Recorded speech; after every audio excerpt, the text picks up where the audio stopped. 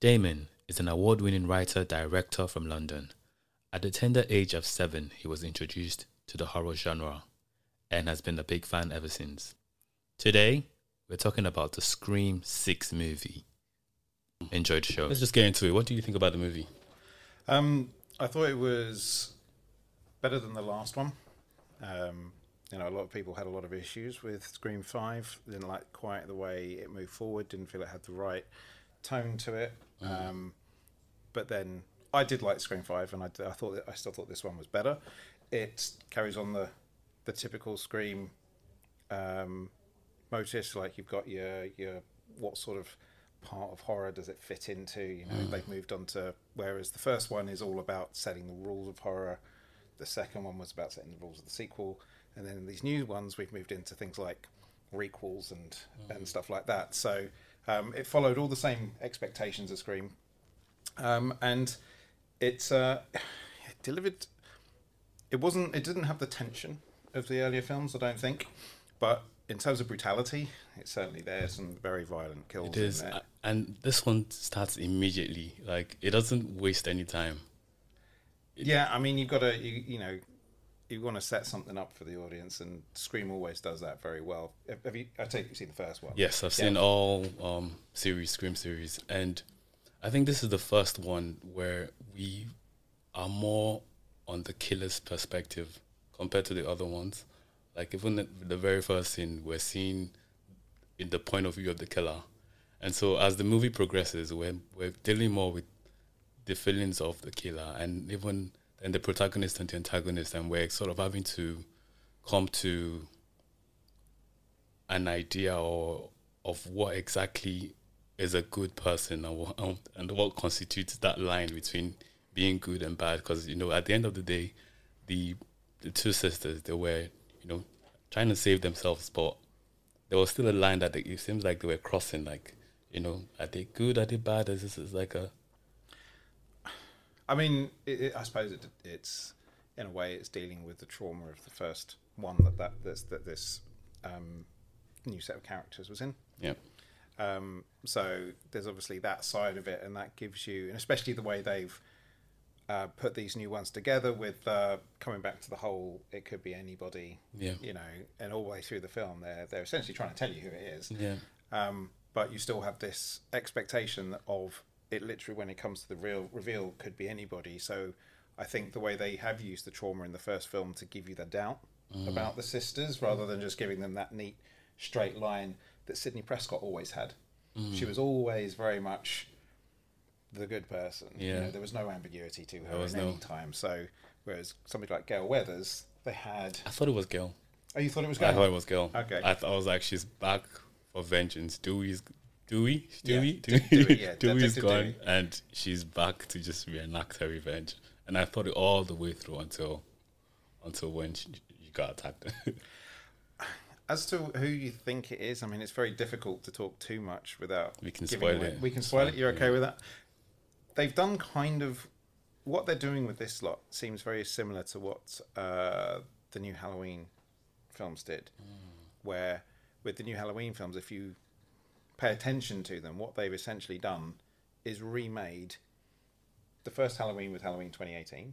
They remade Halloween 2 with Halloween Kills, and they remade Halloween 3 with Halloween Ends, even to the point of the fonts of each film matched the original fonts of those original films.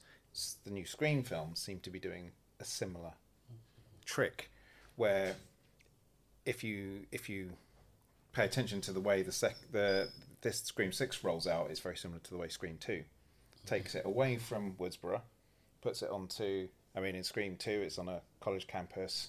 Here, they've got the college aspect to it, but it's more in the city. And then, as it comes through to the killer reveal, it's family members of the first film. No, wow, that's a good link, because I know, like, with horror, which was established from, like, I don't know, Hitchcock, he likes to take you out of a familiar surrounding. But I didn't notice until when I was reading that all the past, like the first three, outside of the second and the third, they were outside of Winsboro. So the second was in a college, Yes, and the so- third was on like a Hollywood studio or something like that. Yeah. And then the fourth was they went back to Woodsboro, and Yeah. and the fifth was also in Woodsboro. Fifth was Whisper. Yeah, so this one was like taking it back there where they're outside of their comfort zone, and it was really.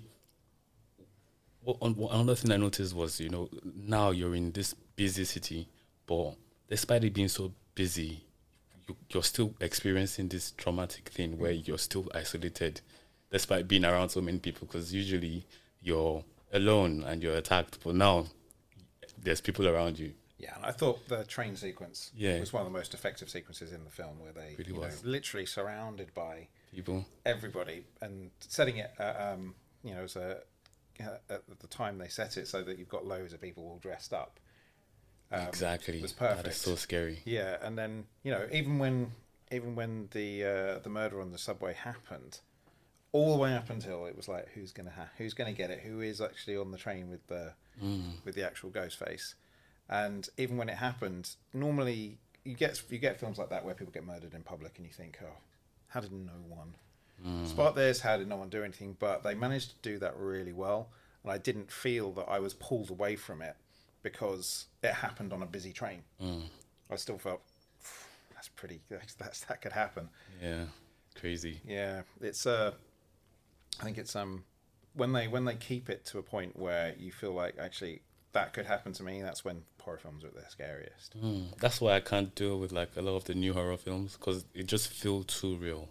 And with Scream, I like the fact that they break. I don't know if it's the fourth wall, where they sort of reference current, like their personal lives. Yeah, Because I know in like the first one, for example, when Dewey and Courtney Cox, this character, meet or something like that, and he goes, "You look better on TV or on Friends or something like that." Like he references their lives outside of the movie.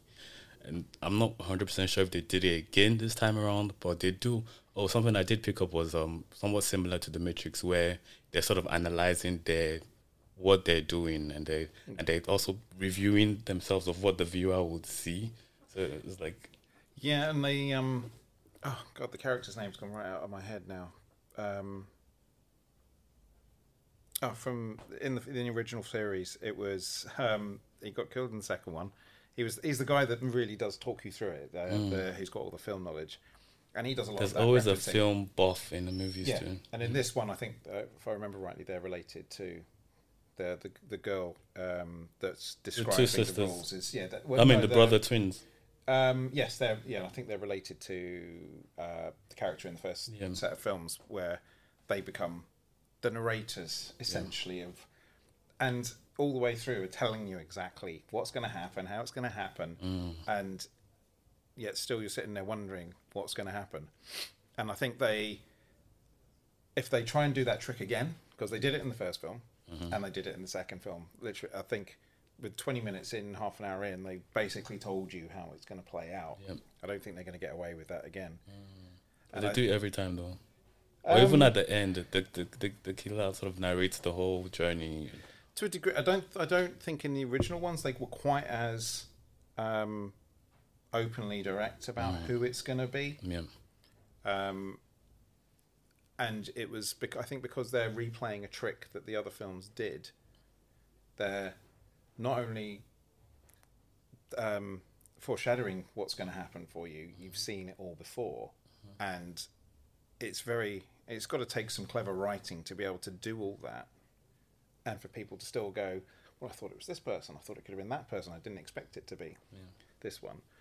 I think the only problem I had with the film, it wasn't the reveal, it wasn't the way the character goes from being quite straight-laced and everything to suddenly being all maniacal and crazy like they often do in horror films. When they get found out, all of a sudden their whole personality changes. But there was a real massive logic flaw with it. When we found out who it was, all of a sudden you go, wait, the whole time the police force didn't know this guy was the father of the first killer, and he's been allowed to be this involved. They changed his with name. It all. He changed his name. He had a different name. Did he change his name? Yeah, he had a different I name. completely missed that. Yeah, he had a different name, but still, How did a person with change their name get and then to be in the police force. Yeah, been Yeah, that high in up that high up. without any back? They would have done some background checks on him. Yeah, but also like perhaps because his son was such a big fan of of the Stab franchise or of the story, and he just was preemptively knew that okay, this boy will probably at some point do something crazy. Let me just have a different identity, and just have that. Oh yeah, that it was crazy. But I feel like even in this movie, like when we find out who the killer is, who done it, this time around, I feel like it was the girls that went crazy. Like it was Melissa Barrera, Sam Carpenter, and Jenna Ortega. I feel like them two are the ones that really switched, and even they kept cocking their head to the side like the killer would do. Yeah, I hate the head cock. yeah. It was like a mirroring of. I don't like the fact that her dad kept popping up in like this weird shadowy ghost-like figure that sort of send messages through. I didn't necessarily like that part, but I like and okay, like you said about the Halloween sort of the mirroring of the first one and the fourth one so I was gonna ask, like, we're seeing characters now, like the protagonists sort of reenact their vengeance in a very aggressive manner. Is that similar to Halloween, or is that something that's going on in the horror movie genre where like the protagonist is like fighting back in a very aggressive manner? I mean, yeah, with the new Halloween films, absolutely. Oh, Jamie Lee Curtis basically set up a defense system against Michael Myers in Halloween 2018, and at the end of that one, she gets him into the house. She's got this whole basement area downstairs to catch him in. Gets him down, burns the house up. So yeah, there's a definite. So does she keep killing him every movie? She's killed him a number of times now. Yes. And he keeps coming back. Yeah, she. And it's the same Michael Myers. It's not a different. Well, it depends on how you view the storylines of the Halloween films, because there's a number of different trajectories that they've taken. You've got the original one, which included Halloween 1, 2, 4, 5. I'm pretty sure 6 was included in there as well. And then you've got the Halloween H2O films, which ignored everything after Halloween H2O. Yeah, so that was it's Halloween was made in 2000.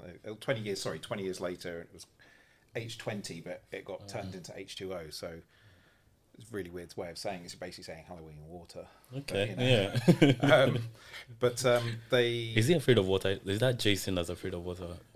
No, Jason's fine. I think Jason. I don't know if he was ever really afraid of water, but they did. It was a couple of film. Well, I think it was one film where he was about to step into the lake, and they made him be a little bit edgy about it, just because that's where he died. But the fact that he's hidden in the lake as Jason with the mask on and come out with a shotgun or something. No, it was like a crossbow type thing that he came out and shot someone with. So I don't think he's that afraid of the water. Oh, okay. But with the Halloween, yeah, you've got so the H20 one only was one Halloween 1, 2, and then that one, and then that was its own storyline. And then in these new ones, basically they've said ignore everything after the original Halloween. The whole storyline of Michael Myers being her brother has been erased, which is what John Carpenter wanted. Okay. He never wanted that storyline in there. It wasn't originally written to be part of it. They after filming, the studio got him to add this one tiny scene where Jamie Lee Curtis's character as a young girl is visiting Michael in the hospital.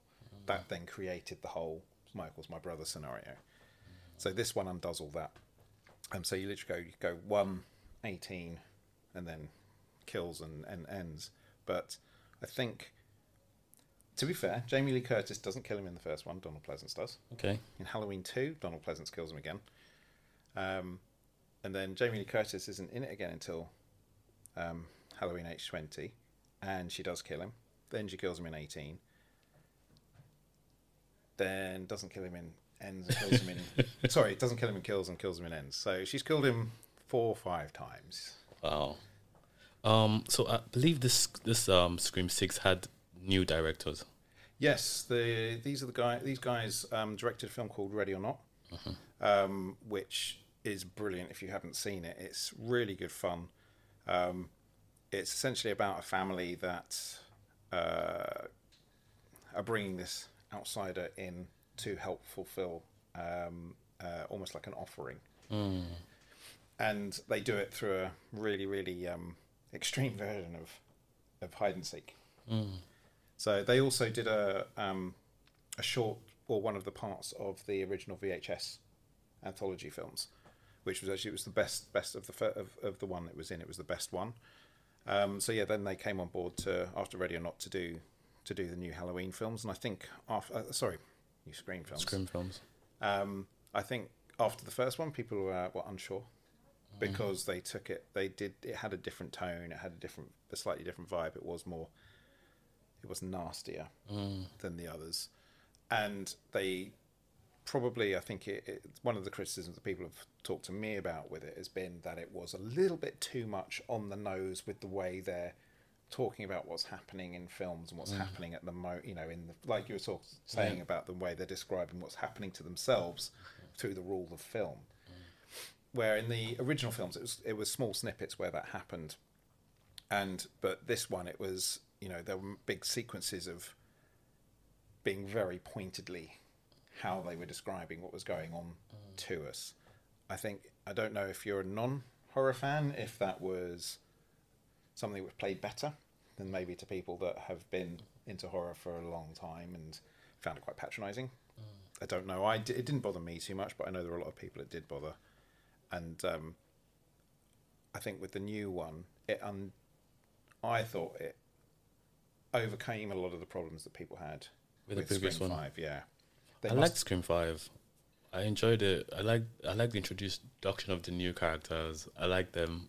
It brings a fresh perspective to the story. I didn't like that Neve Campbell wasn't here, but I believe he probably sets up for the next movie. She probably will come back if she gets a better money offer. Honestly, I was fine that she wasn't here. I was fine too. It's one of those things where we don't have, if we got the same people in the same film over and over and over and over, you're never gonna get anything different. It's always going to be about the survival of Sidney Prescott. Yeah. Now, I actually there was this little hope in me that she would come up.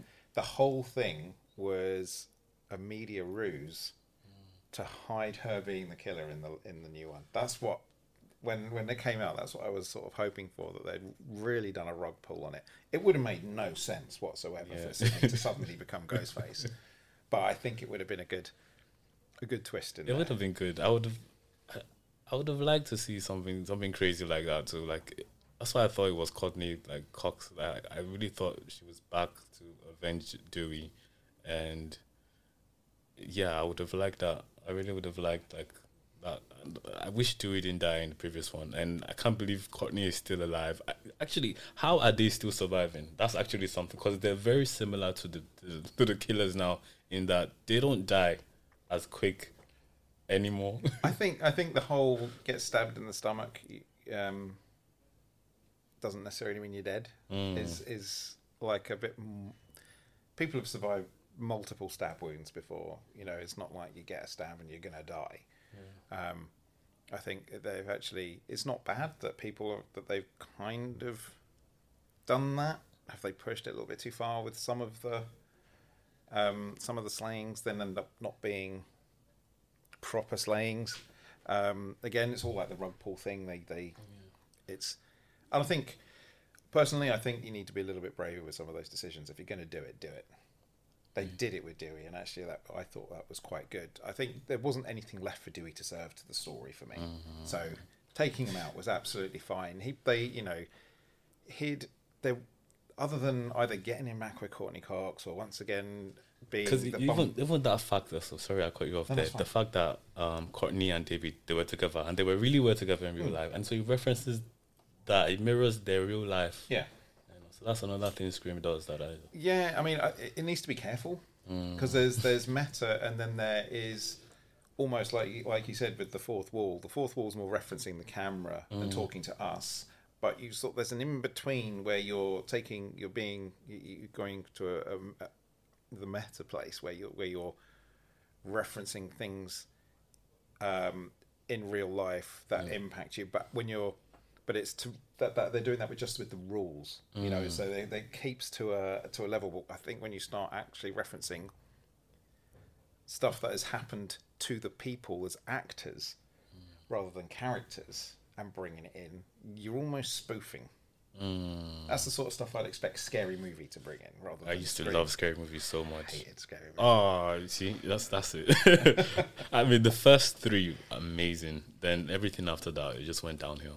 No, I'm not a fan of that. All the modern spoofing films, I'm just not a fan. They don't do spoofing movies anymore, do they? Thank God. They stopped. I wish they still did it because I grew up with that.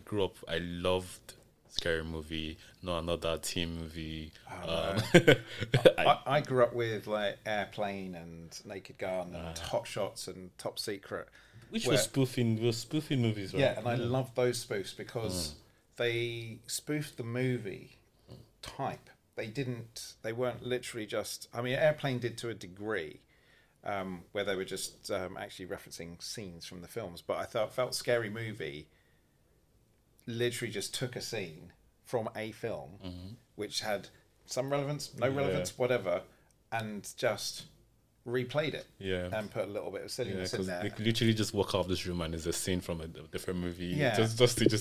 When they started putting stuff from like 300 in there, I'm like, what's this got to do with anything? These are supposed to be spoofing horror films. What are Spartans doing in here?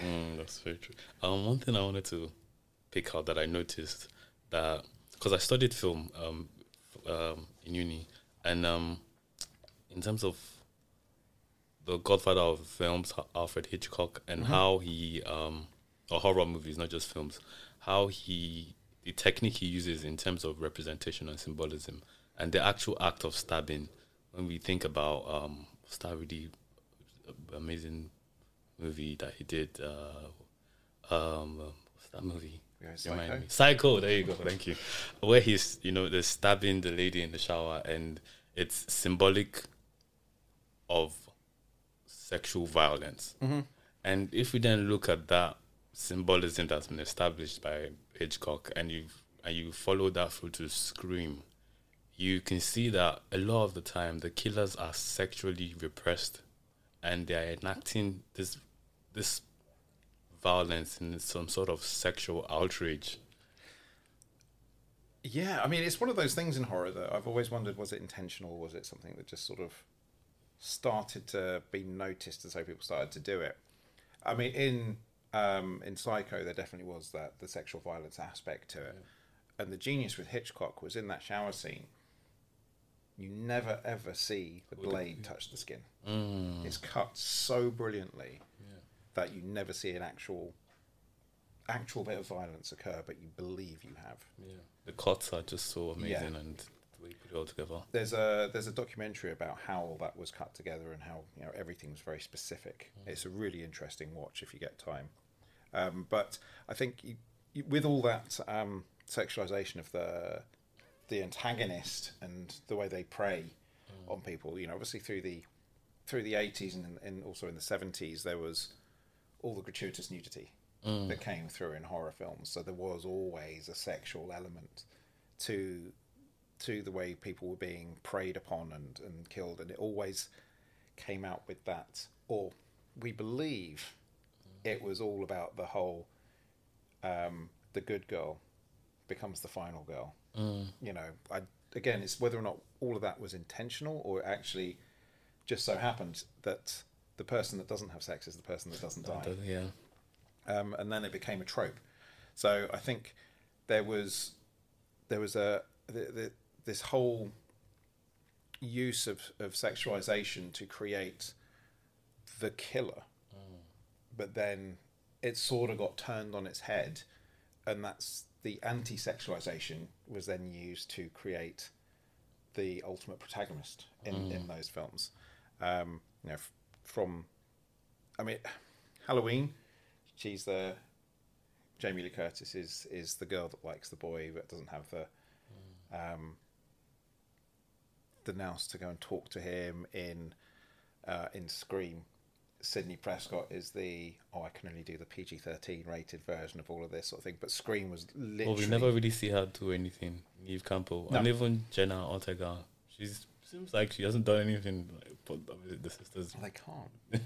they can't. The exactly. rules of the films don't allow them. And then the girl and then the blonde bombshell who seems sexual is the first one that's supposedly killed. Well, not the first. She's the first. No. Okay, second girl. The first girl was a teacher, and she was there on a date. She was was looking for a sexual partner or an intimate partner, and in that act, she's violently murdered. So it's always there in the background with these things. But I think it was more, especially from the protagonist's point of view. I think it was more accidental that it was a thing that way. I think you had the people that were off having sex and stuff were more throwaway characters rather than it being the writers actively going, we need to punish the people that are fornicating. I think it was just more that they did it with throwaway characters rather than using the protagonist to be doing that with, because I think it does create a different view of the protagonist if they're just off having fun.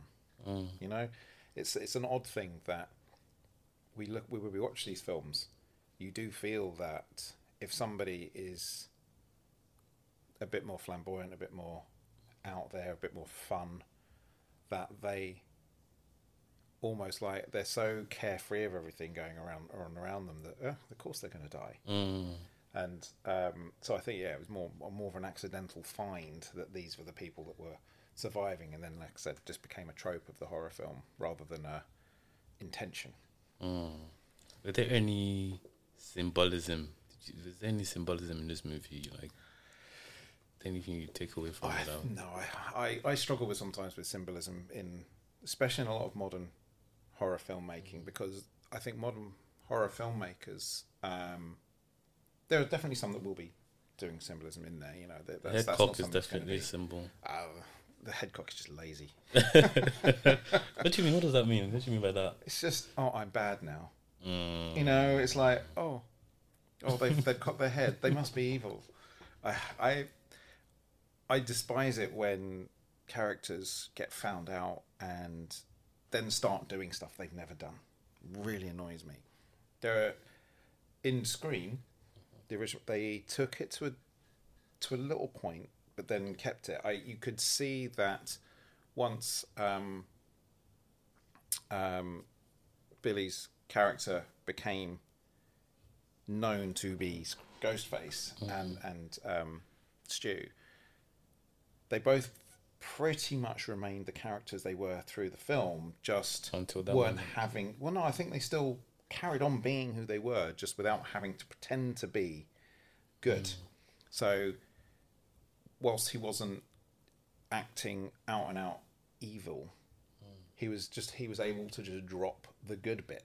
And so the dialogue was more of what made him sinister, rather than him having to act sinister. You know, he acted a little bit angry at times, but he never acted cock. He never did the cock. He never did all that sort of stuff. So it's, I think that was one of the things I really liked about the Scream franchises. And in Scream 2 and in Scream 6, they didn't do that, and the characters... Scream 5. Scream 5... they didn't do the head cock. No, Scream 5, but he still became a little bit more...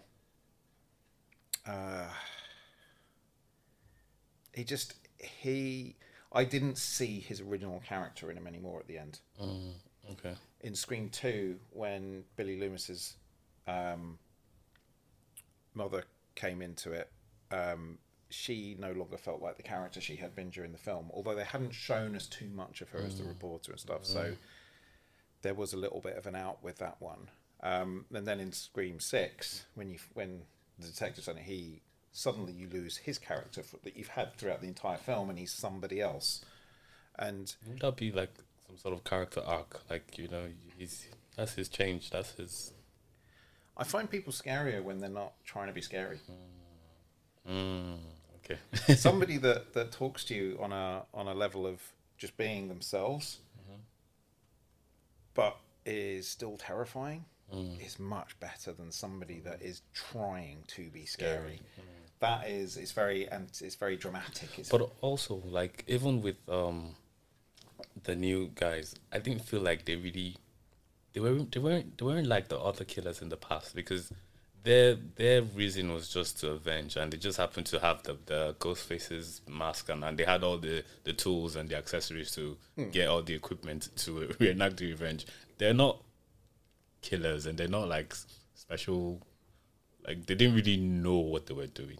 Yes, they had a plan, but I don't feel like there was a lot of it wasn't deep. The darkness wasn't deep, apart from just reenacting that. That's avenging. That's a good spot, actually. I hadn't thought about that, because Billy had been traumatized through his childhood because of everything that happened between Sydney's dad and his mum and all of that, and so there was a deep-seated hatred in there which overspilled. Stu was just easily brought along for the ride, and again in the second one it was a revenge thing, but she had obviously gone through all of that as well, alongside Billy, and so I suppose with the new ones, it was just a kid that, and so they're probably acting like what they think maybe a killer would behave like. Maybe because the other killers weren't like that. Exactly. So even now with 5 and 6, they're actually from the third one with Julia Roberts. Is it Emma Roberts? Emma Roberts, yeah. So they're being who they think the killer could be, and so it's they're sort of taking on the character instead of being that. So we're taking the meta thing another step, where the people are actually behaving like they think they should behave. So okay, interesting. Why not? Yeah, no, I mean, it's an interesting thing, because the guy in Scream 5 that plays Ghostface is actually, he's a good actor. He's great in The Boys. I love The Boys. Huh? Ooh, I love The Boys. The Boys as well. Such Great a good series. And so it's definitely not an acting thing. And the directors, I'm sure, having seen some of their earlier stuff, you can see that they are fans of the genre. So I'm sure they would have seen the same sort of things with that. So you might be onto something there. That actually they're behaving like they believe they should be behaving, rather than it being just a lazy bit of character writing. Yeah. Is there any, like, outside of Scream and horror that we've mentioned, is there any other, like, remarkable scary movie out there now that I should try, or that we should try? Remarkable scary movies. There's been a few actually which have really surprised me. Smile was one which I really see that. Oh yeah, I can't watch that. The trailer of it alone is too. It's like, so what? Have you seen it? Yeah. So the idea of how I have of it is there's some sort of spirit that is haunting this lady, and and he possesses anyone, and oh my god, even the poster is crazy. It's very much like It Follows. Yeah. It's got a very similar narrative to it. I can't. If you want something a bit more fun, but it's still scary, there was a new one on Shudder, and this is annoying. The name's gone right out of my head. It's a found footage film. It's about a guy who is a YouTuber, and he wants to face his fears, and ghosts are one of his fears. And so he sets up this night in this haunted house, and he's an incredibly irritating central character, but he's at the same time quite lovable, quite funny. And there's some really actual good scary moments on it. And I just can't remember what the name of the film was. That's really frustrating me. Definitely begins with a D. That's the only thing I can remember. But yeah, if you can figure out what it is, if I figure out what it is, I'll send it to you, and you can stick it somewhere on here so that people can reference it. But there's that one that I can't remember the name of. Obviously, we've got one coming out next week. What one? Evil Dead Rise. Okay. Which there's been some preview screenings of in and around London, and word of mouth is really good. It's really good. Yeah. I'm happy for them. I'm not watching. I'm a big fan of the Evil Dead franchise. So where did the love for scary movies come from? It's all my dad and my brother's fault. Entirely their fault. My dad, when I was 7 years old, he came home with a Betamax video. So that exactly. My age comes out there. It was sort of like the competitor to VHS at the time, but VHS won, so Betamax sort of disappeared. And he brought home with him Creepshow, Dirty Harry, and Jaws. Jaws. Yeah, I loved Jaws. Creepshow freaked me out a little bit. Dirty Harry, there were certain bits I wasn't allowed to watch because they had sex in it. So that was where my dad drew the line. And then the next week he brought home Texas Chainsaw Massacre. Ooh. And so I was in and out of the room watching that one. I was 7. Wow. I didn't quite grasp the love of it at that point because it was still quite this is actually quite terrifying. But it wasn't until I was 10 and I was walking home from school with my brother and my best friend at the time, and they were telling me about The Thing. And they were telling me about this scene where they're doing chest compressions and the guy's chest opens up, arms go in, and the chest closes and bites off this doctor's hands. And I was like, I can't believe this thing you're telling me. I've got to, and so I was like, I have to watch it. My friends watched it, so I can watch this. The Thing, is that the one with the lady that's possessed by it's like an alien thing? It's Kurt Russell. It's 1982 film. And it's basically set in the Antarctic, where there's an alien that has been dug up by another Antarctic group from another base of the group of Norwegians, and one tiny cell can infect you, and then it replicates you. And so I watched this film, and I was just blown away. I can't tell you how literally mind blown I was that this thing existed. And that is now my favourite. It's my favourite film, or my favourite horror film. I've got, even my phone case is The Thing. It's a thing. I've got a tattoo of it up here as well. Wow. It had a quite an impact on me. That film did. John Carpenter film. Wow. I can't remember. There's this one movie I remember watching it when I was really young. I thought that was what The Thing was, where a lady is sort of, I don't know if the word is possessed, but some sort of alien thing goes into her. She lays eggs at the end of the movie. I can't remember. I saw it a couple of days ago too, and I was just because watching it. She lays eggs. That's yeah. It sounds like The Brood. It's a little bit like The Brood. Somebody laying eggs. So all through, she's trying to find a mate all through the movie. Oh, she's trying to find a mate, Species? and then she eventually, I think that's it. Natasha Henstridge. Yeah, I think that's it. Okay. I was really young, and I remember like staying close to my dad, like for 24 hours. Like I can't even be alone, and I was in Nigeria. It was a horrible experience, but that movie really, really stayed with me, and I appreciate horror movies, but there's only so much I can take. Even the silent ones, the ones with the guy from The Office and Emily Blunt. Quiet Place. Yeah, The Quiet Place. I can't even watch that too. It's too real for me. It's too. I saw The Bird. Is it the Bird Box? Bird Box. Sandra Bullock one. Yeah, Sandra Bullock one. I enjoy that. So I think I can do like psychological thrillers and but horror is a bit. I mean, I totally get it. I can't do roller coasters. I'm afraid of heights, and so there's this fear of the unknown with roller coasters for me. Even if they're not particularly high ones, just if they're, because I haven't gone on them, there is this, like, I know that's going to scare me, so I don't want to do it. I don't want to try it. And the feeling I get when people have persuaded me to go on small ones, and I still get freaked out on it, I like that sense of fear. I don't like that. I like the safe sense of fear I have when I watch a horror film. So I totally understand if somebody gets that unsafe sense of fear when they're watching a horror film, that you would go, no, I don't want to do this. Okay. Last question. Yes. Top 3 horror movies. Top 3 horror movies? Oh, that's a good question. The Thing, number 1 for me. I probably have Day of the Dead in there, 1985 Romero one. And then, God, that is. What about Jeepers Creepers? That movie? No. Is I it like is the it darker first half than of it, but I didn't like the second half. So Day of the Dead and The Thing, are they darker than Jeepers Creepers? Or is Jeepers Yeah. Creepers? Yeah, Jeepers Creepers, there's a sense of fun about it. Oh wow! The last one Day, I saw. Day of the Dead is literally a bunch of people underground trying to survive a zombie apocalypse, and then the zombies break in at the end. You know, people getting ripped in half and stuff. It's got some of the best special effects you'll see. It's incredible. Tom Savini did the special effects for Day of the Dead in it. They are insanely good. I didn't make another one. I just wrote Day of the Dead, and it says holiday. It comes out 2023. Oh God, no.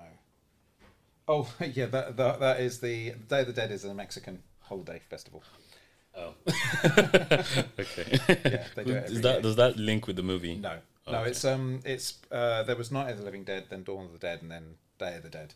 Oh, okay. So it's basically the Dead trilogy. There were other films in it that carried on after it, but none of them were up there with those original three films. But Day of the Dead is, for me, the pinnacle of George Romero's filmmaking.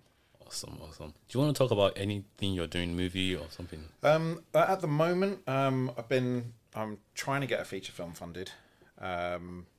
So that's been proving time consuming and it's difficult. It's very difficult. I was initially going to be trying to get it for like 30-40 grand, but then been doing a rewrite with a friend, and we've budgeted ballooned the budget to like 250, so it's not going to be something I'm going to be able to really do privately. So trying to get that done. I've been writing a few others. I worked on an anthology with somebody, thing called Horoscopes, which has just been playing some festivals recently, so it should be, I think they're looking for a VOD release on it. Okay. And then I've been working with a company called London Horror Society, where we did a short film showcase recently, and we've got a little thing coming up soon, which I don't know when this is going out, so I don't know how much I can say about it. Okay, maybe in 2 weeks. 2 weeks. Oh, if it's in 2 weeks, I think I'm okay. We're going to be doing a short film making competition like the 48-hour film festival. It's going to be called the 666. Ooh, okay. Film festival. I'm not Christian, but Jesus Christ. Well, it's synonymous with 666. Obviously, synonymous with horror films. So there's that coming for us. We've started sending out teasers at the moment, but when this comes out, hopefully it will be. I would like to be invited. I would like to be invited to this. Yeah. To this. It's going to be something anybody can do. Let me try and get involved in this genre and see, because the filmmaking style is very specific, and there's a lot I could learn from it. The thing with horror filmmaking is it spans so many other genres. You've got sci-fi horrors, you've got comedy horrors, you've got dramatic horrors.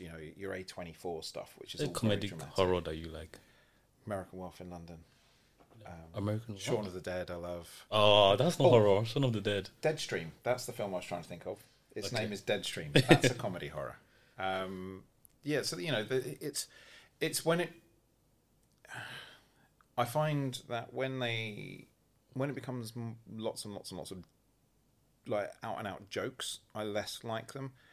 And for me, Shaun of the Dead rides that. Shaun of the Dead is not horror. I zombie. love that. I showed my zombies, though. 13. It was 12 or 11 at the time. I showed him, and he loved it. But it's still a comedy horror. It's about people being eaten by zombies. Even at the end, his friend did get eaten, and he was a zombie at the end, wasn't he? Which is a bit sad, but he was like. So I'm a zombie, but I'm still okay. But that's what's great about horror, is it does span so much, and it can be very, very attainable to family. Gremlins is a horror film, but it's very attainable on a family level. It doesn't have to be out and out horrific to be a horror film, and that's one of the things I love about the genre. Is it's so many different things. If you're a dramatic filmmaker, you can still make a horror film. Oh yeah, they said the difference between a horror and comedy is the sound. Do you agree with that? Sound is so important in horror films. A comedic dun, dun, dun, dun, dun, and it If makes you've a big difference. have you seen the film Sinister? No. that film, you get to a point where films don't really scare you so much anymore.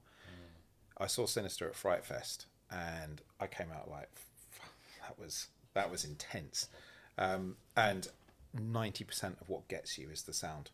It's the sound design they put in it.